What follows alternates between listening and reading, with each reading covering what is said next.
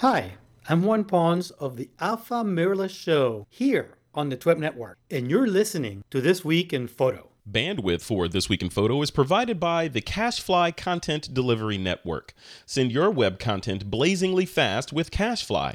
And now, pay as you go. Start with 2 terabytes free by going to CACHEFLY.com and use the promo code TWIP. TWIP is brought to you by FreshBooks, the simple cloud accounting solution that's helping thousands of new entrepreneurs and small business owners save time billing and get paid faster. Sign up for free at freshbooks.com and join over 5 million users running their businesses with ease. This is TWIP, episode 453, Hot New DSLRs. If you've been listening to TWIP over the years, you probably know how we feel about the relatively slow pace of innovation in the mirrored camera space, also known as the DSLR. To reiterate, I personally love Canon and Nikon, and I still own a bunch of Nikon gear, including many lenses and strobes, but now I primarily shoot Panasonic Lumix gear. And part of the reasoning is that the innovations and tools that mirrorless technology gives me fits better with the kind of media creation, and that includes stills and video, etc., that I personally enjoy. Enter Pentax, a company that Ricoh acquired back in 2011 for $124 million, has announced a brand new DSLR with many features not found on any mainstream camera, mirrored or mirrorless. Also, Canon has refreshed its DSLR lineup with the 80D, as well as new glass and some accessories that are squarely aimed at video creation. In this episode, Shiv, Verma, and Tim Engle join me to discuss these latest entrants into the DSLR space. Shiv shoots Lumix mirrorless, and Tim shoots Nikon DSLR. Their contrasting and occasionally synchronous opinions on the topic are very thought-provoking. It's Monday, February 22nd, 2016, and this is TWIP. All right, folks, welcome back to another episode of TWIP. I am your host, Frederick Van Johnson, here with me to discuss a few of the more interesting stories affecting you and me and other photographers this week. I'm joined by Mr. Shiv Verma of ShivVermaPhotography.com. Hey, Shiv, what's going on? Hey, the usual, just lots of travel and lots of fun. I love it. You know, those are two things that I can get my brain around, travel and fun. If you sprinkle in some photography in there, it's all good. It's done. All right, we're going to talk about that. All right, also on the show is Mr. Tim Engle from EnglePhoto.com. Hey, Mr. Engle, how are you doing? Good, Frederick. Thanks for having me back. Yeah, you're welcome. You're welcome. You're without your trusty sidekick. Every time I see you, Yeah. I better not call her a sidekick. You are more her sidekick than she's There you go, Christine. Yeah, my partner in crime on stuff. Yeah. Yeah. So she lets you out of the corral to do a show without her, huh? Well, yeah, and she's getting ready for something we can talk about later. So yeah. Oh, that's right. Yeah, let's talk about that. Yeah. All right. Before we dive in, so you mentioned, you kind of teased that you're running the globe. I always like to talk to you because you're always going new and exciting places. I always call you the James Bond of photography. Where are you going next to solve crimes and fight evil? Oh, actually, the next one is the next major ones. We're doing Smoky Mountains for the big. I don't know how to really define it, but they have a festival, and it's called the Wildflower Festival. Okay. And it's probably one of the nicest opportunities to not only get in the landscapes, but also to get in the wildflowers that exist in the mountains. So it's a beautiful time of year. So we're going to do 1 week over there. And then coming to your neck of the woods. Kind of. Yeah. To Where? Doing Yosemite, doing Mono Lake, Bodie, and the Bristlecones. Oh, nice. I have never been to Mono Lake. I want to go shoot the... There's a ton of flies and mosquitoes up there, right? Yes. It's but you know what? The gulls take care of the flies and mosquitoes, and we take care of the pictures. Excellent. So there's that, and then what's the big ones after that is Botswana. Tim, you see how these countries just roll off? He's like, I'm going to Botswana, then Ethiopia, then I have to go to Madagascar. Yes, Ethiopia. Ethiopia is very much in it. Yosemite is on this year. And then the last one is going to be Patagonia, which we're still working on. But I think December is going to be Patagonia. You have such a rough life. How do you even deal? Like, how do you put up with it? Well, you know what I just did? Now I've decided to let my wife go do the scouting trips. So she's actually leaving this week to scout out one of your favorite places. Where's this? Paris? No, Where? Vietnam. New Zealand. Vietnam. Vietnam. Yes. Okay, that was the third one I was going to say. So she's going to spend some time in Cambodia and Vietnam and get it organized so we can do something there in 2017. You know, and Shiv, I do like the positioning, how you tried to let us think that you made the decision that she was going to go scouting for you. I have a feeling she made the decision that she was going to go scouting for you. You know, Frederick, I would say something, but she might be listening to this TWIP eventually, so I better be careful. No, don't do it. Don't do it. It's permanent, man. It's a permanent part of the internet. Yeah. Awesome. Well, cool. Welcome back to the show, man. Always Thank a pleasure you. to Thank hear you. Thank you so much. And get your insights. Tim Engle, what about you, man? What's coming up on your schedule? Gosh, I feel like I'm going to Citrus Heights tomorrow and then Sacramento. No, I don't have anything good like that. Yeah, I'm going to Starbucks and then I'm going to Target. Yeah. No, I mean my this week we're in the throes of Sac Fashion Week, which is a week-long fashion event here in Sacramento that's kind of grown quite large. And so I have some shows this week, and I kind of just go and do, I don't know, whatever I feel like doing. I don't shoot runway stuff really anymore. I just kind of like go to make pictures. You're not part of the paparazzi at the end of the runway that's popping off the flashes every time a model comes to the end. And really my big role was, months ago when I shot all the promo stuff. Yeah. And we mentioned earlier, Christine, so she was chosen as the face of Sac Fashion Week, and this is their 10th anniversary. Mm-hmm. And then I heard she has a billboard up there somewhere, right? She had a few billboards going, so that was kind of fun. And then some TV stuff, I think, Thursday for her, and then 2 shows, the big show on Saturday, which I think you're still joining us, right? Mm-hmm. Yeah, I'm coming up. Yeah, so, and then my other kind of like travel is I coach track, high school track as well, and I'm taking the track team to Alaska.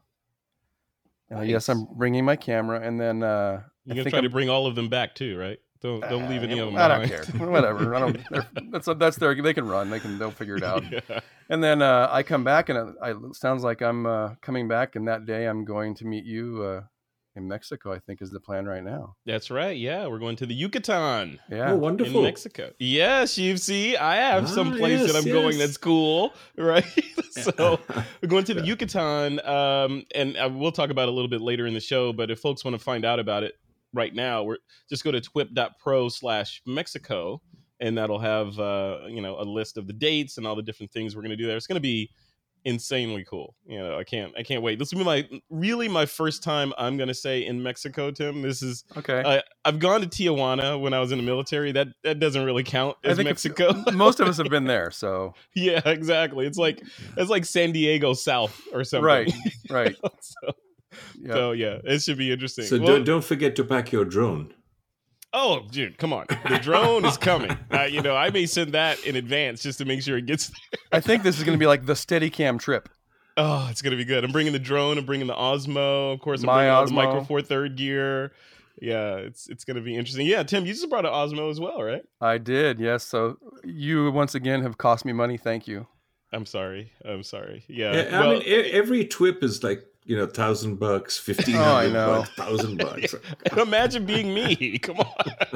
You're the culprit. You're the culprit. I know. We need to start like a TWIP lending circle where we could just borrow each other's gear so we don't all have to buy the same stuff. All right, guys. Well, speaking of gear, let's dive into the show. The first story I want to chat about is Pentax. We don't talk about Pentax enough on the show, but they're an amazing company that's putting out some really cool hardware. So let me read our lead in here. It says, it's been a while since we heard anything from Pentax or Ricoh, but last week they finally entered the full-frame DSLR market with the announcement of the Pentax K-1. The new K-1 is Pentax's first DSLR, and it boasts an impressive set of features, several of which cannot be found on any full-frame DSLR on the market today. With the rise in popularity of mirrorless cameras resulting in a decline of DSLR sales, is there room for Pentax in the declining DSLR space? And does it make sense to try and go after that market today, considering all the pressure and the competition in the mirrorless space? Shiv, Verma, I know you're the perfect person to pose. Both of you guys are perfect for this, but Shiv, when we first started talking, you were on the precipice of switching from DSLR to mirrorless, and you switched, and which means a lot because your images are fantastic. You travel the world. You don't have a whole lot of margin for error in there, and for you to commit to a system means a whole lot. When you see a new story like Pentax going in the other direction, saying, "Hey, we're going after the 36 megapixel weather sealed rugged tank of a camera space," even though this camera, we're going to read some of the specs of this camera, it looks fantastic. But what do you think? I mean, is it the right move for them to go after that space, or is that space shrinking? The space is shrinking, but the problem with that space has been so far very little real innovation. Yeah. I mean, when you look at every incremental camera that comes out, it has an incremental little addition or an incremental little modification. Nothing to get really excited about. But you look at what Ricoh has done with the K1, or the Pentax K1 as they call it, is that they've actually done a lot of things that Olympus did, a lot of things that Sony's done, and they kind of put it together into this. Yes, it's a DSLR, but it has a lot of features that don't exist anywhere else. And to me, two of the most exciting things are, I don't know if you recall the Foveon sensor, which had the multi-layers and stuff. Yeah. Now, they haven't got a Foveon sensor in here, but they've got a sensor that actually moves to capture colors at every pixel level. So if you look at a pixel position, the sensor moves and captures RGB at every spot. To me, that's innovation. And when you have, but we've those seen kind that of before. Features, That's not innovation. They're not. Yeah. I think Olympus was it that they no, did that first? Olympus does the sensor move to capture very high density images. They get that 40 almost like megapixel HDR, right? Yeah. But to actually move the sensor to capture color is, in fact, to me, innovation. Okay. And for a sensor that size to be able to do it, I think that's pretty interesting. Yeah. The other bit of innovation that I've sort of got excited about is, we have all these big sensors that don't have the anti-aliasing filter. So you end up with potential moire problems and, the images getting all the artifacting and things of that sort. And here, I'm going to use a term, they actually jiggle the sensor.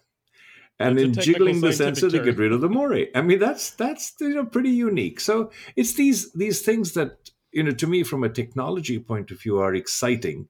But yet, I do feel that in the space that they are in with the DSLR world, a large mirror again. I mean, the larger the sensor, the larger the mirror. Yes, large mirrors have advantages, but to the same extent, I mean, you still, it's that archaic mirror technology. I hate to use that word, but I will. Yeah. And but it's at least something that's different. It's something that's new that'll keep the excitement going for a lot of photographers. And eventually, if they can move that same kind of technology into the mirrorless world, now we've got a winner. So, Yeah. Maybe the move is right. Maybe it isn't. Yeah, it's interesting. I mean, doing some research for this episode and watching some of the videos, or one of the videos that they put up, the person that was doing the video was kind of positing that this was a logical step for folks that already own the Pentax 645 system, which is a kind of a medium format system, because all of the lenses are interchangeable. So, looking at it through that lens, the lens of, okay, they didn't build this to try to own the DSLR space and take it from Canon and Nikon. They built this for their customers that need this smaller form factor and already have an investment in lenses for the 645 system, which makes sense. But I wonder how big that market is, And to that point, you can also use their APS-C lenses on this camera. Oh, great. Yeah, so it works both ways. Yeah. Tim, what about you? What do you think about this? I mean, so you are where Shiv Verma was about 2 years ago. So Tim is still in the DSLR camp, and there's nothing wrong with that. But you have been gradually hinting and moving to the mirrorless side, complaining about back pain and all this stuff. As it goes along, my roller bag gets bigger. Exactly. So when you see something like this, does this make you? I mean, I know probably doesn't make you want to jump from. You're shooting Canon now, right? Nikon. So jump from Nikon to Pentax / Ricoh. But the innovations that they put in this camera look pretty compelling. The one that got me, Shiv, that you didn't touch on was, it seems so obvious. The lighting up the back of the camera so that you can see the dang thing in dark. I had to leave something for you, Frederick. Yeah, I know. Thank you. All the little features. That's the one I'm like, oh, I like that. Exactly. Exactly. Well, I like. Tim, what do you think? And the LCD screen it has some cool articulation. Oh yeah, that's crazy. So I thought that was cool. That. And I actually had seen the same point about, it's aimed at that guy who has that 645, and that makes more sense, I think, to have that second body. I mean, I've dealt with that 645, and it's a big wieldy camera. Mm-hmm. So if the lenses can go, down to that camera, it makes a lot more sense. But it has some cool features, from the weather sealing to, the LCD, I think, and the LED lights. I mean, those are some cool features. But looking at these camera, or this camera in particular, now, Shiv, I know your sort of sweet spot is going to be sort of the travel and landscape and those sorts of shots. Tim, on your side, it's fashion, right? Yeah. So fast moving subjects, models, conceptual stuff, commercial type photography. So obviously on the Shiv side, I've seen his work. Going mirrorless makes sense for him. Does it make sense for someone like you? Or is the tool of choice for what you're doing still the DSLR? I mean, I've tested with the Sony, and the Sony couldn't keep up with how I shot. Mm-hmm. And so far it hasn't made sense. Well, which Sony? Because there's different Sonys for different things. Well, the A7S. Yeah. Okay. So so it wouldn't keep up with how I shot. So it's really tough for me to try and switch to mirrorless if it can't keep up. And then when you say keep up, does that mean focusing speed or write speed or what? The ability, the focusing speed, the ability to move. I move my focus point constantly. I mean, always, and so it just wouldn't keep up with me on that. And even I think at the time, that's something that I couldn't solve. And I only had it. They sent it to me for like a week to play with. So there's a lot of things I don't know. Yeah, that may not be enough time. Yeah, because you gotta just like anything, you gotta build up some muscle memory on how the camera operates in order to get good with it. And that's the other thing too. It's like for me to stop and try and work through that process of relearning something. It's hard to stop and do it. It's just It's almost like air to air refueling, right? You gotta. Yeah, it's tricky. And it seems like Pentax, while it's a great camera, if it is trying to inch into that market's definitely going, I think, the other way. I mean, I'm not looking at greater DSLRs. I'm looking still at Nikon to do an amazing mirrorless that I can put my lenses on and do something with. Yeah, I wonder when that's coming. I mean, we've been talking about it for years now, you know, and like literally years. We've been talking about when is this mythical unicorn / Macalope coming? There's two one from Nikon and one from Canon, right? Yeah. Yeah. When are they coming? But at the same time, each. Like, I don't know, over the past couple of years, we've seen the DJIs come out. We've seen Lytro come out with these different things. We've seen all these different camera companies keep innovating, mostly on the mirrorless side, if not all mirrorless. And lately, like Tim, we were talking about before, that Osmo from DJI. Now, DJI is kind of slowly inching into the camera market with these non-conventional looking cameras on gimbals that do all these kind of crazy programmatic things. So it's like another shot across the bow of these high-end DSLR guys. Shiv, what do you think? I mean, what am I missing? I feel like I'm missing something. I don't think you're missing anything. I mean, I really think that till Nikon and Canon realize that times have changed, I don't think they fully comprehend that. I don't think they fully understand where the market is really going and what the market is calling for. I mean, look at it. I mean, we're going to probably talk about some Canon gear later, but what's Canon done? Yeah. If you really think about it, what has Canon done? They've improved the ability to focus. Yeah. Yes. I mean, come on. I mean, we're being flippant about it, but I'm sure I don't want to minimize what those guys do over there they've got legions of people that are following them. But at the same time, you're right. I mean, from our standpoint, we're on the outside looking in. Yeah. And when we look at, hey, there's a new camera on DP Review or Photo District News to go check out, and we read through the specs, regardless of how much effort went into that on the back end, when we read those specs, we're thinking like, Oh wow. Okay, that's great. That's not going to change my world at all. Right? Yeah, I can shoot in darkness better, and it focuses a little faster. Yeah. Right. I mean, right. those are the two things. I mean, everything that you read about, whether it be Nikon or Canon, better focusing, better low light performance, and oh, by the way, a bigger sensor. Mm-hmm. Yeah, and more megapixels, which I don't need. And there is a point when you say, okay, all of this is great, and now you have some lights that come on so that you can change your lens in the dark. Mm-hmm. Is that innovation? They're gonna put some spinners on that so you can have shiny rims and all.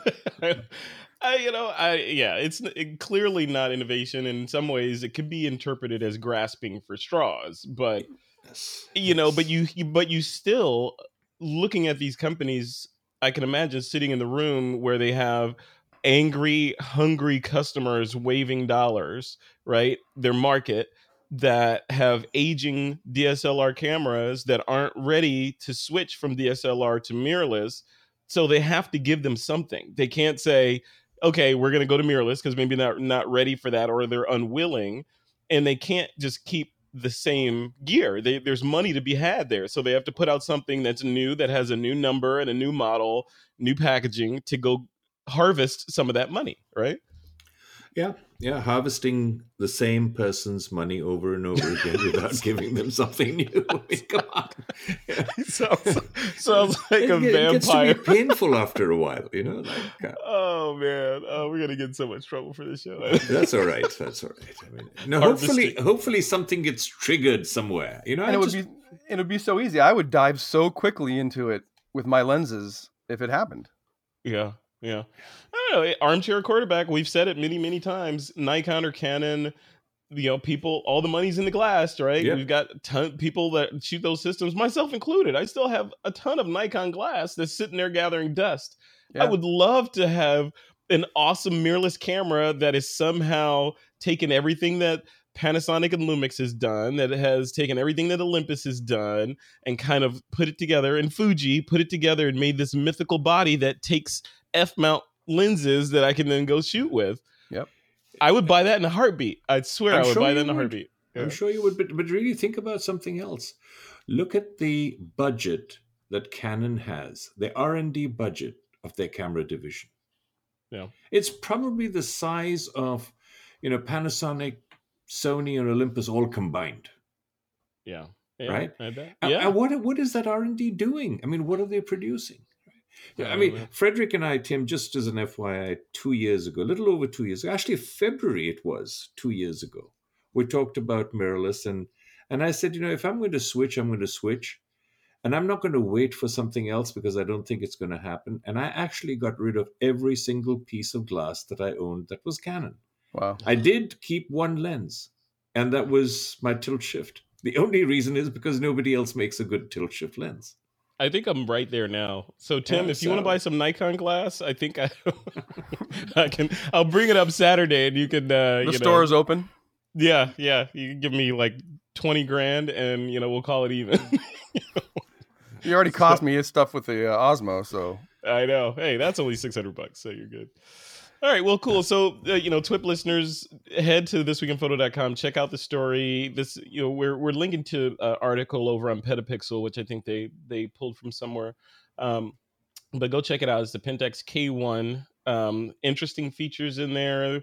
Like Shiv was saying, that 5-axis image stabilization, a la what Sony's doing, and what Olympus is doing, and Panasonic actually. But on the Olympus and Panasonic size, as Shiv said, they're only jiggling a smaller Micro Four Thirds sensor, where with these big cameras, it's kind of an engineering feat to jiggle a large sensor on 5 axes and still maintain power and all this other stuff. So a pretty interesting camera there. But, again, who's it for? All right, guys, we're going to take a quick break. When we come back, we're going to talk about Canon and the fact that they announced a follow-up to the 70D finally, and it's called, wait for it, the 80D. And they announced some new glass and some new accessories to go along with it. There's a new photography conference on the scene, and it's called Out of Chicago, and it's the brainchild of my friend Chris Smith. The event happens in Chicago, June 24th through 26th, and this will be the third year and the biggest yet. This year, the lineup of speakers is kind of incredible, featuring amazing photographers and educators like Rick Salmon, Brian Peterson, Scott Bourne, Valerie Jardin, and even myself. There'll be cool workshops, portfolio reviews, photo walks, photo crawls, and a ton more. And I'll be leading several workshops, including the time-traveling photographer, the photographer's guide to marketing, and more. Plus, we'll be recording an episode of TWIP live in front of an audience, so you can join us and ask questions, and maybe you'll even make it into the show. So here's a really good part. For a limited time, the Out of Chicago team is knocking $100 off the registration price if you use the code TWIPChicago when you sign up. Remember, this event happens June 24th through 26th, so sign up now and use the code TWIPChicago to get a full $100 knocked off of the ticket price. Just head over to twip.pro/OOC to see all the details. That's twip.pro/OOC. And I'll see you in the Windy City. All right, guys, we are back. We're going to talk about Canon and the introduction of their new 80D. They introduced that guy, a new lens, and some new accessories. Let me just read down the specs for this thing before we dive into it. So it is, the new 80D features a 24 megapixel APS-C sized CMOS sensor, a 45-point all-cross type AF system, and the company's dual pixel CMOS AF autofocusing technology for smoother focusing during video recording. It's powered by a Digic 6 processor. This is totally written by engineers. The 80D has a native ISO range of 100 to 16,000 for stills and 100 to 12,800 for video. The ISO can be expanded to 25,600 for both stills and video, and the camera can record full HD up to 60 frames per second, and it sports a 3-inch very angled touch screen display. I love when they say full HD when it's not actually 4K. I mean, full HD means not 4K. And it also has 7 frames per second continuous. I would say 7 frames per second continuous with AF locked in the first frame for up to 110 JPEGs or 25 raw images. Anti-flicker shooting for improved exposure under fluorescent lighting. Time coding for video shooting.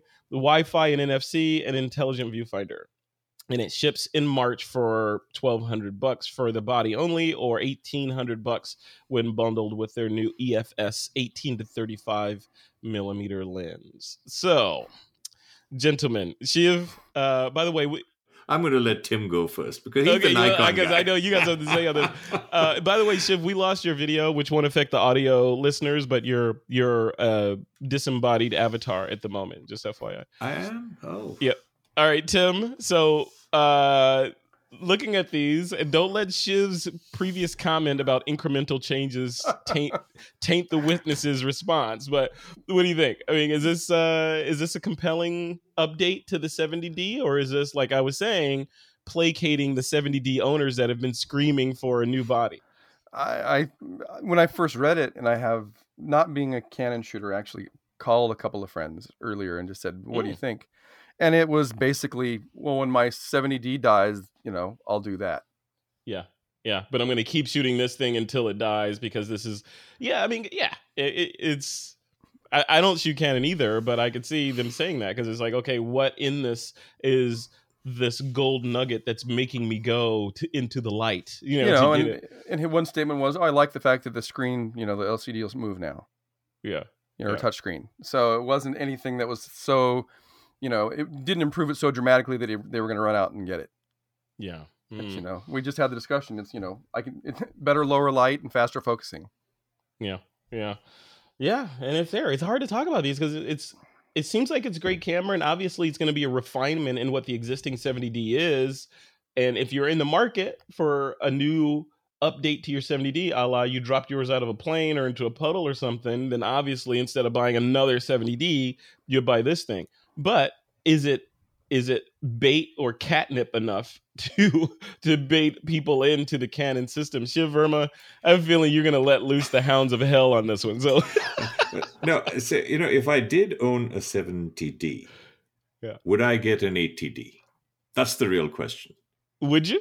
No, You would not. I would not. Why? So, It's why clearly a wouldn't I? better camera. See, number one, look, I mean, features are important. Yeah. And I don't want to knock Canon over and over again, but features are really important. And features that do something, that have some real value.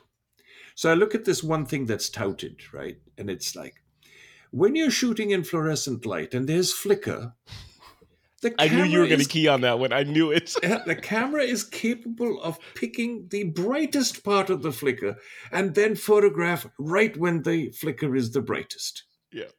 Yeah. All right. So let me go into this fluorescent room so that I can do my photography. Go ahead. So that just drove me up the wall. And then the other thing that, I kind of really like that this new replacement of the 70D has audio input output jacks. And now instead of being straight, now they're kind of at an angle, which kind of looks sexy. And just move it at a little angle. Yeah. But it only shoots 1080. Yeah. I mean, Yeah. 1080 in 2016? Come on, And Canon. I totally agree with you. Yeah, Yeah. because even that little Osmo that we have shoots 4K. Our iPhones shoot 4K, right? So yeah, I So hear you. if I was to do anything, I'd keep the same 70D and put in the technology to shoot 4K with, both an audio in and out jack, and then help pass out some clean 4K HDMI. And I've got a camera that I now want. Yeah. Yeah. But I don't. I mean, this is not the camera that I would. Well, this is a good camera for people that are going to do what you're saying and stay with the 70D, because this camera will drive the prices of the 70D backstock down. So now you can go buy a 70D, but it's not going to have the features like you're saying. Obviously. No, I mean, it's this is what I've been sort of harping on for 2 years now, is innovation does not mean a little incremental change. Making 2 holes in the camera instead of 1 doesn't make it a good camera. Oh, the other one that I absolutely loved. They moved the microphones a little further apart on the body of the camera. It's now not on either side of the flash. Yeah. Better sound separation. 1080p. I could see you in the press briefing when they say, yeah, they're rattling off the features, and they ask, Shiv, Verma, what do you think about this? 1080p. That's all I got to say. 1080p.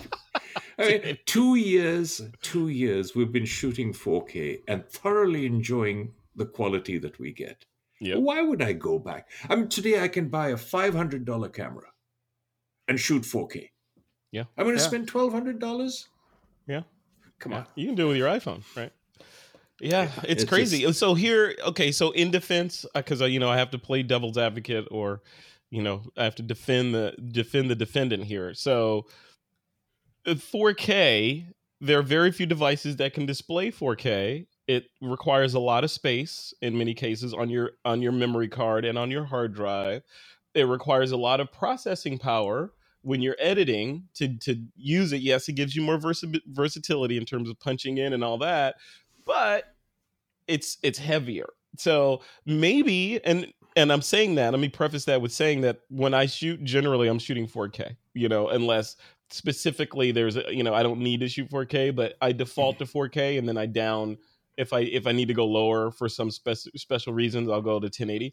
But when I look at these guys, maybe they're thinking, and I'm armchair quarterbacking here, but maybe they're saying, you know what, for all the things that Frederick just said, we're just going to make this 1080. The world isn't ready for 4K yet. So when we're ready for 4K, we'll do a firmware update, or, that'll be the 81D or whatever. And we'll get some more money out of it. I don't know. So, one would say, Your Honor, can the plaintiff have a word? Yes. Since there you go. You have the floor. True. 1080p, not too many devices. Yes, 4K, it's different. But have you ever downsampled and really watched 4K in 1080p? And done the same video in 1080p and watched it? Yeah. It looks much better, 4K downsampled. I rest my case. Yes. All right, Matlock. And the only thing I was looking at it and talking to a video friend, it's like and they touted like their accessories, which seem to be video accessories, which is an extra a new microphone and a focus controller. Yeah. Yeah. A zoom controller.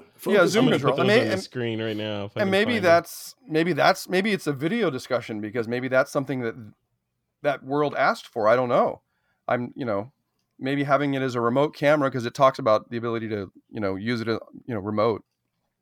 So maybe that's where it's like they're trying to work that area better. And this is the other thing I was thinking. So it's like I said, they're going to ship in March for $1,200 for the body, $1,800 with the new this new lens that I have on the screen right now, which is the 18 to 135 kit lens.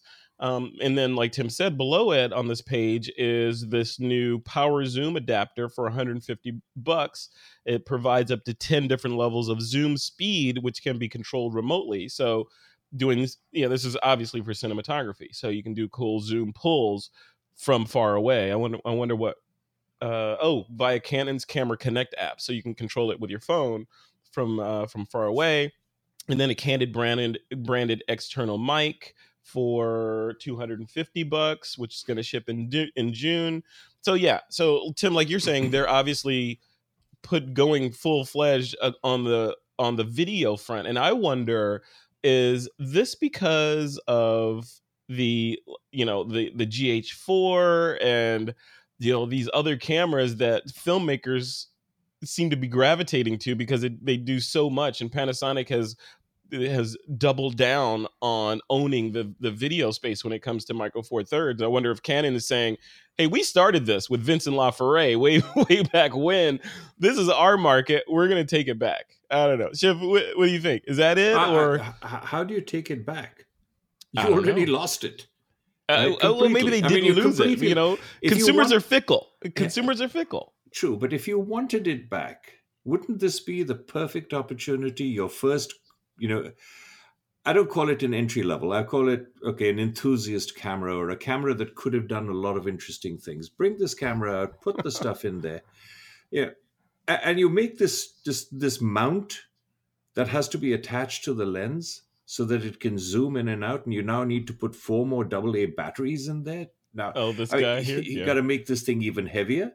Yeah. I mean, the least they could have done is said, okay, you can feed this from the battery pack, put a battery pack on the camera, and but now you've got to carry Canon batteries, and now you've got to carry AA batteries to feed this little gizmo.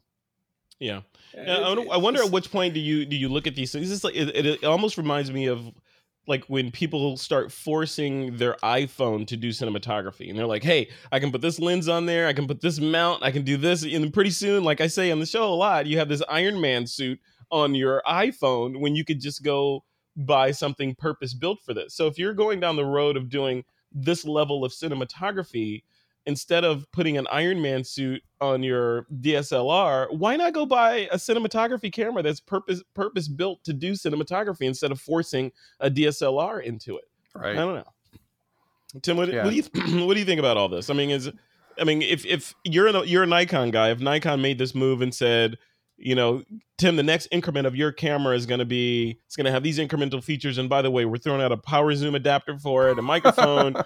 And we're going after Panasonic and the GH4 with this guy. What would you say? Would you be all in? The only thing that would keep me interested is if I had a set of Canon things already, and this was maybe an addition to that arsenal. Mm-hmm. But like you say, it's like, there's so many things out there that are playing the game with all the features built into it already. That why would I want to have the transformer camera that can shove pieces onto it. And I love that term, transformer camera. Tim, thank you. I'm going to use that again. Certainly. Well, it feels like it's the little camera that could have. You can call it Optimus Prime lens. That's right. I don't know. In full disclosure, just for folks that are listening that don't know, I am not sponsored by Panasonic or any of those guys, but I shoot Panasonic by choice. I shoot Lumix, and the camera that I took to Vietnam with me was a GX8. and I just started editing my images and videos today, ironically. But I love that camera. So, just full disclosure, that's what I shoot with. Shiv, what do you shoot with? I'm still shooting with the GH4 and the G7. Oh, nice. Absolutely love them, and it's really, it's not just Panasonic. I mean, if you think about mirrorless as a whole, I'm so glad that every time a new camera comes out, there's truly incremental improvements and enhancements. And, Olympus has done some incredible things. And to their credit and advantage, they've taken the OMD EM1 and they've actually given it a brand new life. I mean, they haven't created a new OMD EM1, but they just took the OMD EM1 and gave it a new life, which, tremendous. Panasonic has done brilliantly with all of their products. I mean, the GX8, taking the sensor to a whole different level, putting in body image stabilization and tying it in with the lens. Now you've got 6-axis image stabilization. It's crazy. It's crazy. Things like post-focus capabilities. I mean, that just blows me away. I mean, fortunately, my G7 can do that. So it's those kind of things. I mean, it's what does the photographer need? Can I do with the slightly slower focusing? Yeah, if I'm not shooting sports, I'm okay with that. Do I need all that? Or models. Or models. I mean, do I need the ability to joystick, something that is going to move the lens while I'm taking a video and yet I'm shooting this 1080p video? It's those kinds of things. I mean, where you see Sony, where you see Olympus and Panasonic, each of those companies have truly done marvelous things with their bodies. I mean, everybody that's come out has been, worth an enhancement and an upgrade. You want it. And but that's not there. So, to me, I mean, it's just, I mean, I hate to keep harping on the point that, give me a little bit of innovation that'll excite me.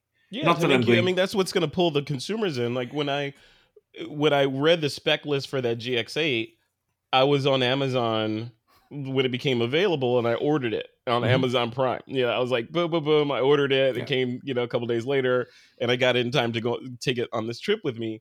And not that I used all the whiz bang features that it has in there, but you're right. It had those, okay, I got to have that. I got to have that. Oh, this is innovative. I need that. It had those different things in there that made me want to buy it. Yes, it had some negatives too, like that silly non-standard microphone jack that it has on it. Yeah, Panasonic, really? I don't understand. So, things like that seemed like an obvious win that they left off, but hey, you got to leave room for the GX9, right? Well, and I'm going to back up and say that I was thinking about two of my friends that shoot video, and they're amazing at what they do, and they use all Canon stuff. And this is the type of camera even that they would put somewhere that's not even in a safe position that they may leave. Yeah. And if it gets just, annihilated on that job, which I've seen some of they're wounded, it's not a massive devastation. Yeah. I mean, putting another camera that's like, a $5,000 camera in that spot just doesn't make sense. Right. Yeah.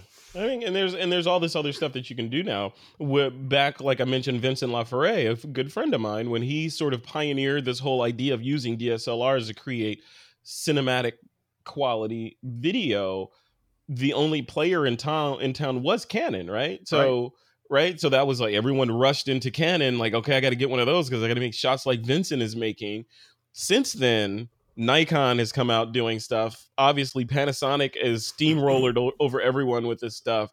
We've got drones now that do 4K from the air. We've got handheld drones that do stuff from the ground. The whole space has changed in terms of what's accessible to us as consumers at a really insanely low price that we can now create stories with. So it's not a Canon game anymore with the ADD. So I don't know. It's interesting where this stuff could and will go. We keep saying on this show that this will be the year that we'll find out what Nikon and Canon are going to do. They're going to come out with their unicorn and all will be well in the world this year. Like Wimpy, I'll gladly pay you Tuesday for a hamburger today. Well, we got a 360 camera coming now, right?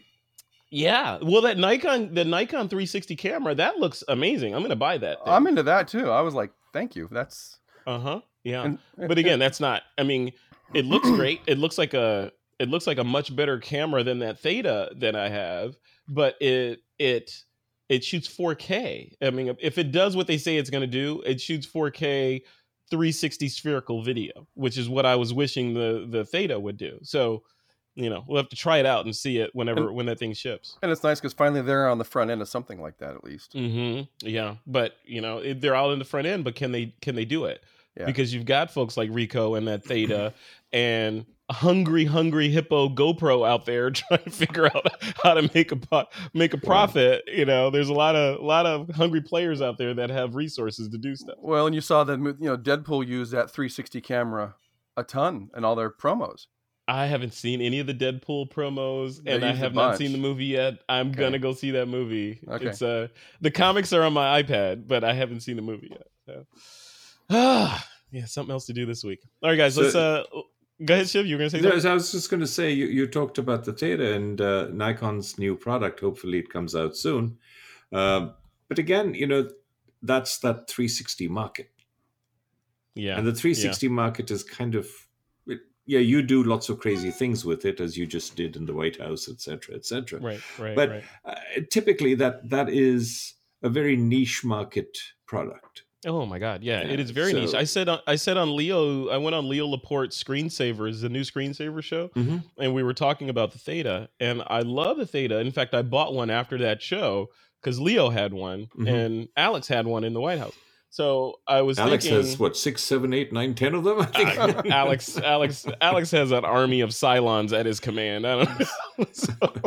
So I was looking at it and I was thinking, this is a brilliant device. It's cool, 360 immersive video, but it needs that killer app. It feels, and I said on the show, it feels like a cure in search of a disease. So it needs some kind of storytelling. One of these hip hop artists or country or whomever need to do a music video with it and show, okay, we're not showing you this thing just to show you, hey, this is a cool technology. We're actually incorporating it into a real piece of art, of work. And the fact that we did it with a 360 camera is secondary to the overall story. Right now, with all these new toys that we're getting, it's all about, hey, look at what I got. I can do this now. Yep. But then you never do anything with it. Yeah, the shiny object.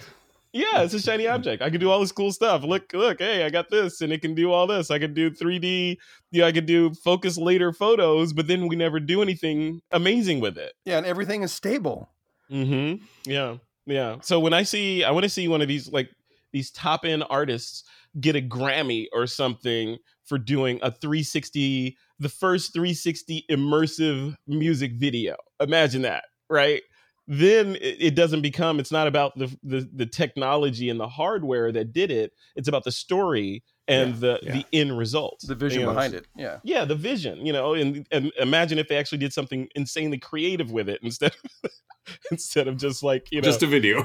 Yeah, here's the artist standing in San Francisco singing and I can look around. I want to see something really, really cool. Yeah. So I'm throwing the gauntlet down, Hollywood or whoever is watching this. Make something cool with 360.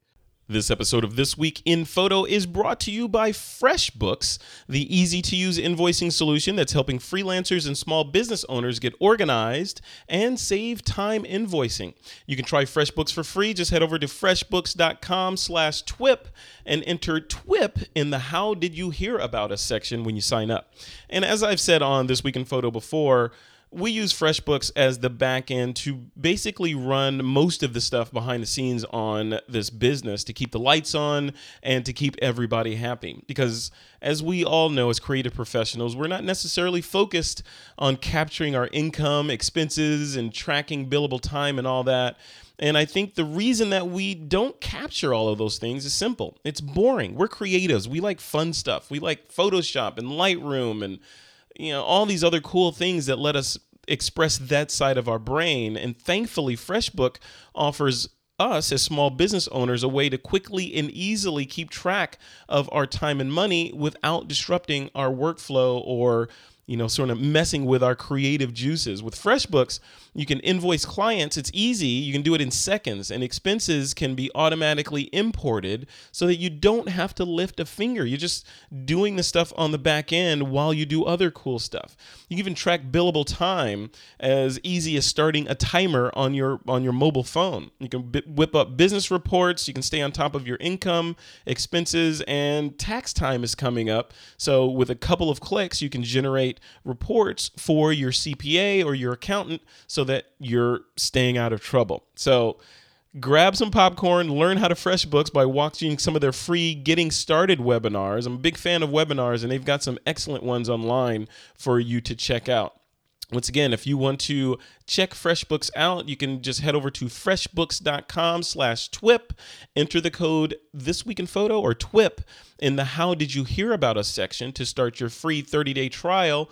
All you need is an email address to try FreshBooks for free for 30 days. Just go over to freshbooks.com/TWIP and enter TWIP in the How Did You Hear About Us section. And we want to thank FreshBooks for their support of This Week in Photo. All right, guys, let's move on. We're going to jump into the picks of the week. This is the segment, as you guys know, where you can pick something to suggest to the This Week in Photo army.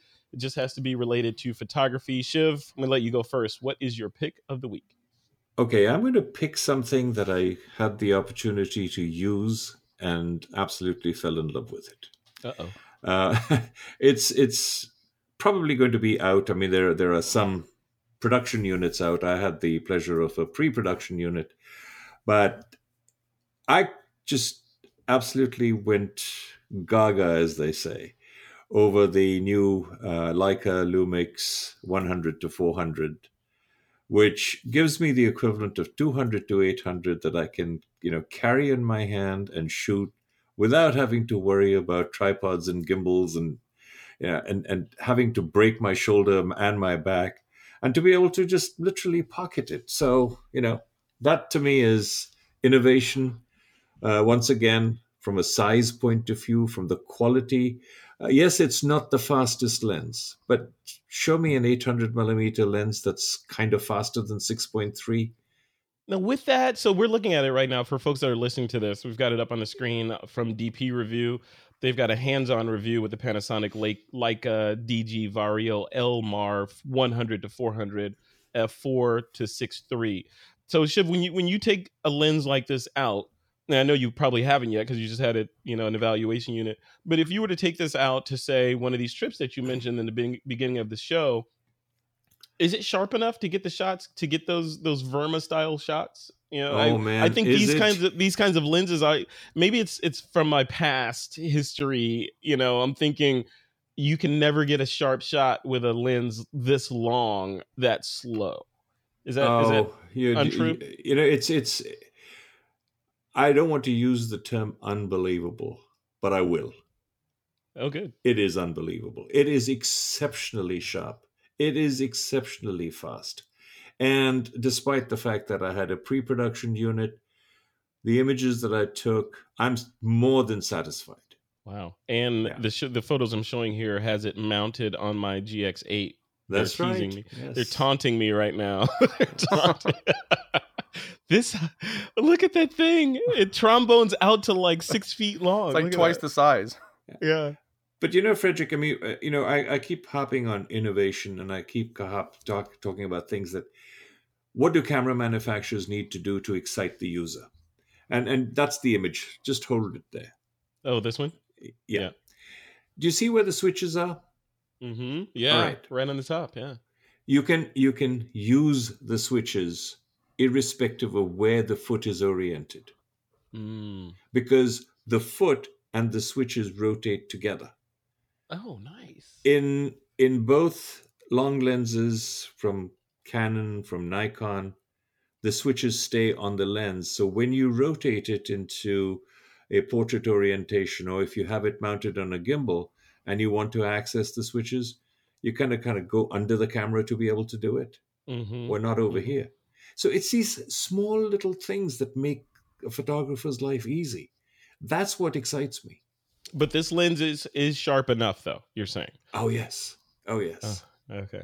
All I mean, right. if Leica didn't make sharp lenses, then I think Leica might have to change their name. That's true. Yeah. Yeah. All right. Nice pick. Well, let's leave this. Do we know what the price of this thing is going to be yet? Yeah, I believe it's $1,799, just under $1,800.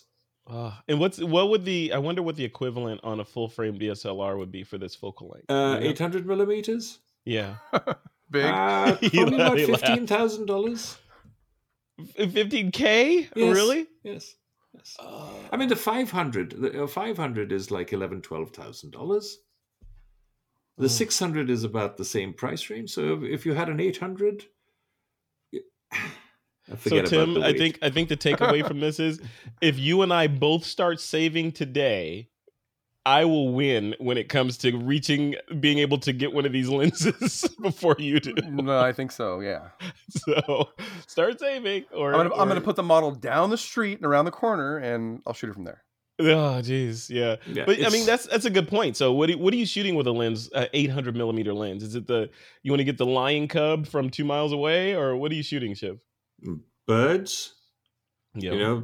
Just general, wildlife. I mean, any wildlife photography, you need reach. Yeah. And this gives it to you. Love it. Love it. All right. That's a good pick of the week. So touche. So now you've spent some of my money probably on lenses. Look, the lens will be out next month. Oh, so you can pre-order it now. It'll be on your doorstep the day it arrives. I could totally. I mean, and to bring this to Mexico would be kind of cool. I think. Oh, geez. Yes. So Tim, if you go buy a Micro Four Thirds system, you can borrow some of my lenses. I'm just saying. I gotta pay for other things first. I hear you. Food. You don't need food or all that stuff. All right, cool. Shiv, thank you. That was a great pick. A very expensive pick for me, but thank you very much. So it's worth it.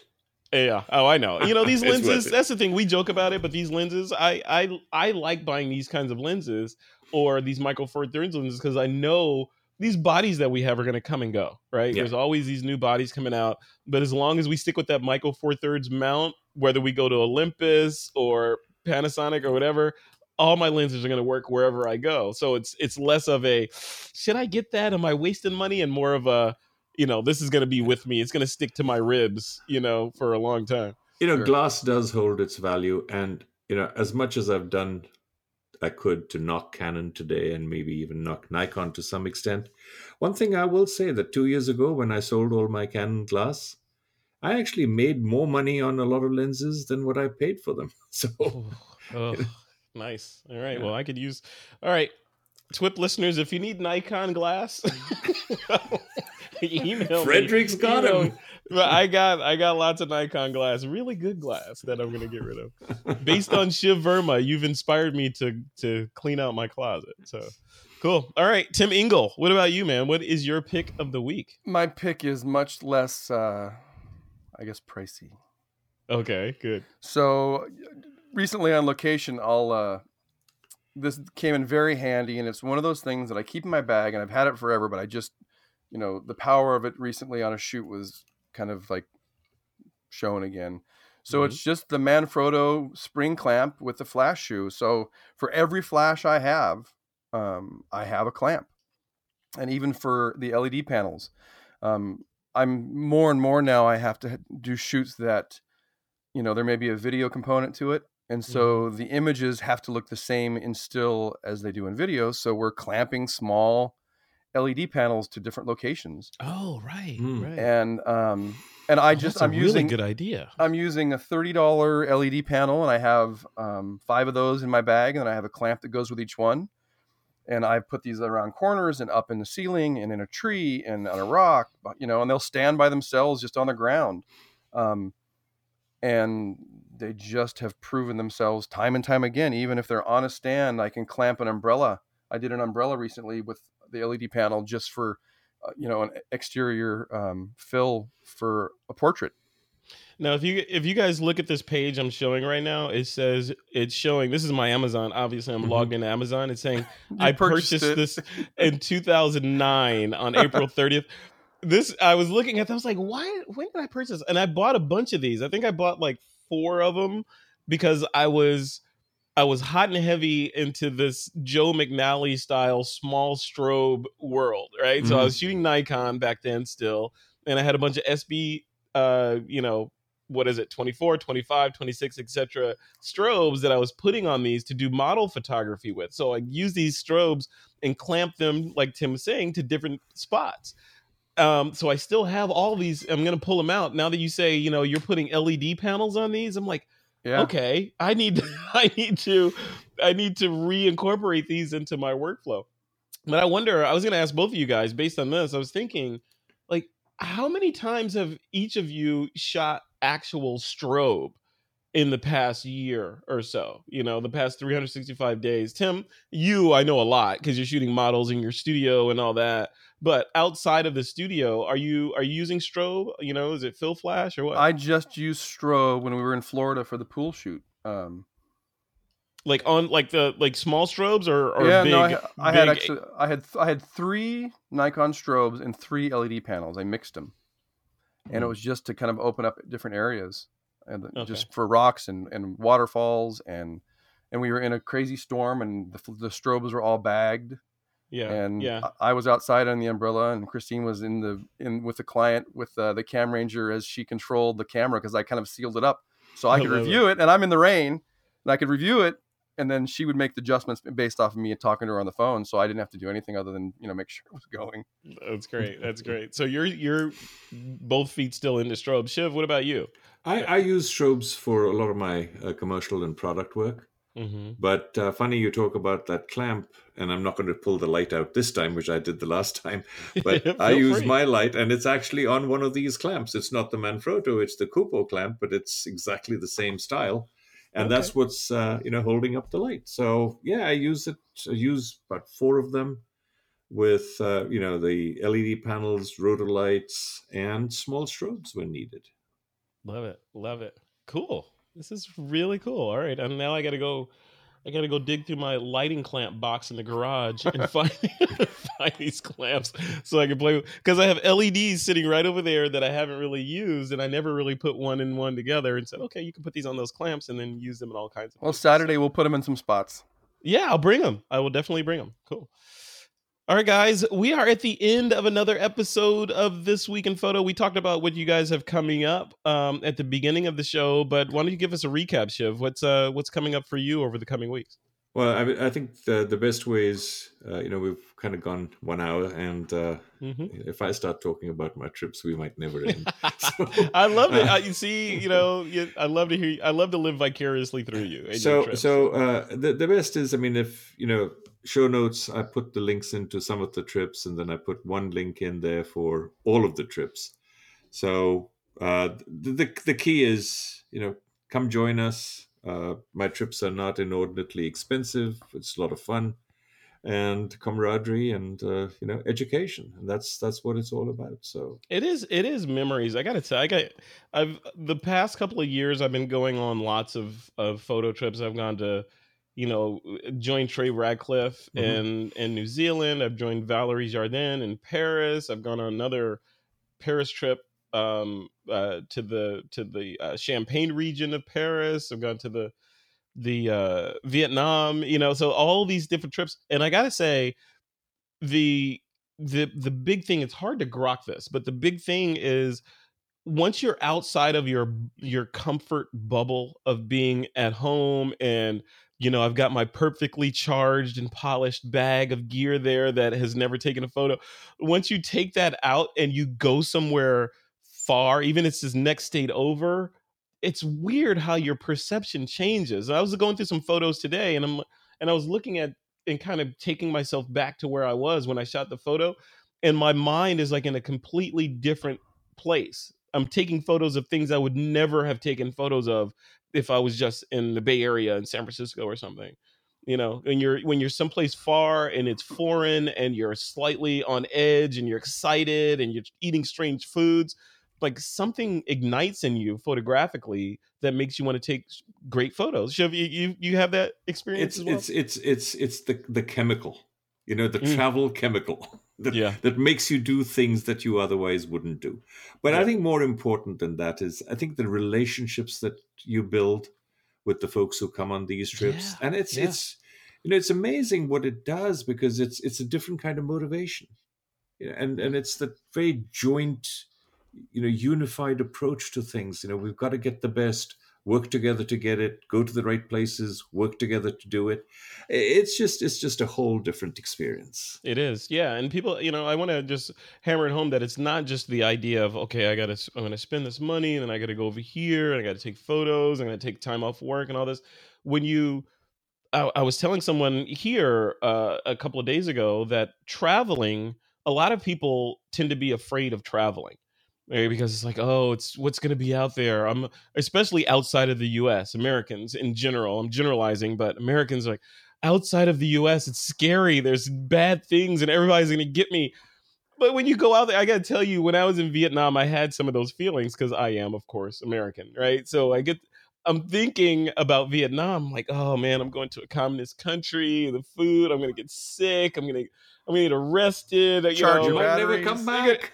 Yeah, I'm never gonna come back. They're gonna know I'm ex-military. They're gonna get me.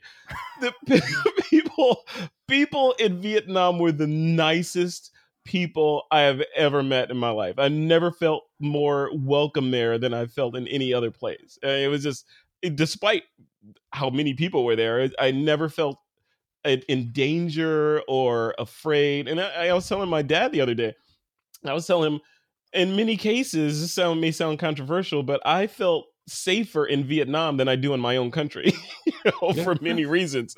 I come back to America, looking over my shoulder. Over there, I was just another guy, hanging out. No, it's beautiful. It's beautiful. And I think most of the countries, people respect human beings. Yeah. I have sometimes this feeling that it's in this country that we kind of lack respect for each other. Yeah. But everywhere else, I mean, it's just, there's a tremendous respect. And, here we have issues with, oh, you're a photographer. What are you doing? You're stealing my soul. You're taking my pic. Nobody cares over there. Take as many pictures as you want. I mean, there are some countries they'll want a little money for it, but they'll still let you take the picture. Yeah. Well, and it makes me think, I've done some online things, and there's times I've regretted spending the money on the online, but I've never traveled and done a photo outing and thought to myself, oh, I regretted that money. Mm-hmm. Mm-hmm. Yeah, same here. Yeah. Same here. Yeah, I've never come back saying, oh, wow, I wish I could have that money back. It's always, wow, I wish this could have lasted another couple of days. And when can I go back? Yeah, and when can I get in the Lightroom and look at my images? Because, I know I may have one or two good images in there. Yeah. So... All right. Well, cool. Well, Shiv, thank you for that. Tim Engle, what about you, man? What do you have coming up? Other than I know you told us at the top of the show, but recap it for us. Yeah. So this week we're in Fashion Week. So shooting some of that stuff, just kind of like being involved in that community, and that's really what it is around here. It's the community. It's that I love to support. It's all the creatives, from hair to makeup to models to designers. So it's just a really cool time of year that everybody just does what they do and does it really well. All right. Cool. And then I think we're about ready soon for our show. Yes. Yeah. Go ahead and talk about it. Yeah. Yeah. So we have our show coming up, which is Fashion Focus. So it's Christine and I talking about the fashion photography world, from technology to style to makeup to models to hair to all the subjects in between. Yeah. So I think it's going to be exciting. I think we're not far from that coming out. Yeah. Oh, wonderful. Yep. Yeah. Right, boss. Yeah, that's right. Yeah, it's going to be a big year for This Week in Photo. We've got lots of stuff coming out. We've got that fashion show coming out. We've got our drone show that's on the horizon. We've got the Science of Photography with Don Komarechka, photo apps with Joseph Lanashki. We've got Rick Salmon and Juan Pons bringing their digital photo experience podcast into the TWIP network, as well as launching some other projects that I can't quite talk about yet, but it's going to be exciting. So the network it's getting bigger. Growing. Yeah, it is growing. It's exciting to see this stuff happen. It's amazing when you try to do cool and positive things with cool and positive people. It's fun. It's a lot of work, but it's fun. It's not like, okay, I got to go to work and sit in this Monday morning stand-up meeting with my boss and justify my existence. We're working all the time on this stuff, but it's really, really fun because we're doing what we love doing. So, yeah. And where are you going? Where are you going next, Frederick? My next trip is to, I got to think about it, WPPI. So that's in Las Vegas. I'll be there, I guess, next month to hang out and check this out. So Bruce Clark, the host of TWIP Weddings, is going, and I'm going to be his cameraman. So I'm bringing the DJI Osmo with me. We're going to mic him up and go attack different booths and record short interviews for TWIP. Awesome. Yeah, so I'm gonna be a hired hand there, holding the camera, the key grip, Frederick. That's right. Hey man, it's all hands on deck. You get to wear a crew shirt now. I do. I'm gonna wear this shirt right here. It's this one. All right, guys, thank you for coming on. It's been an absolute pleasure. And listeners, we are at the end of another episode of This Week in Photo. I want to thank our sponsors, FreshBooks, for their support of the show. Also, be sure to check out of Chicago. I'll be speaking there as well in the coming months. And be sure to, all this stuff is over on our website at thisweekinphoto.com. And you can follow us on Facebook and Twitter and subscribe to this channel on YouTube. And on YouTube, be sure to comment and like and do all that good stuff. We appreciate that. And with that, it is time to take that lens cap off.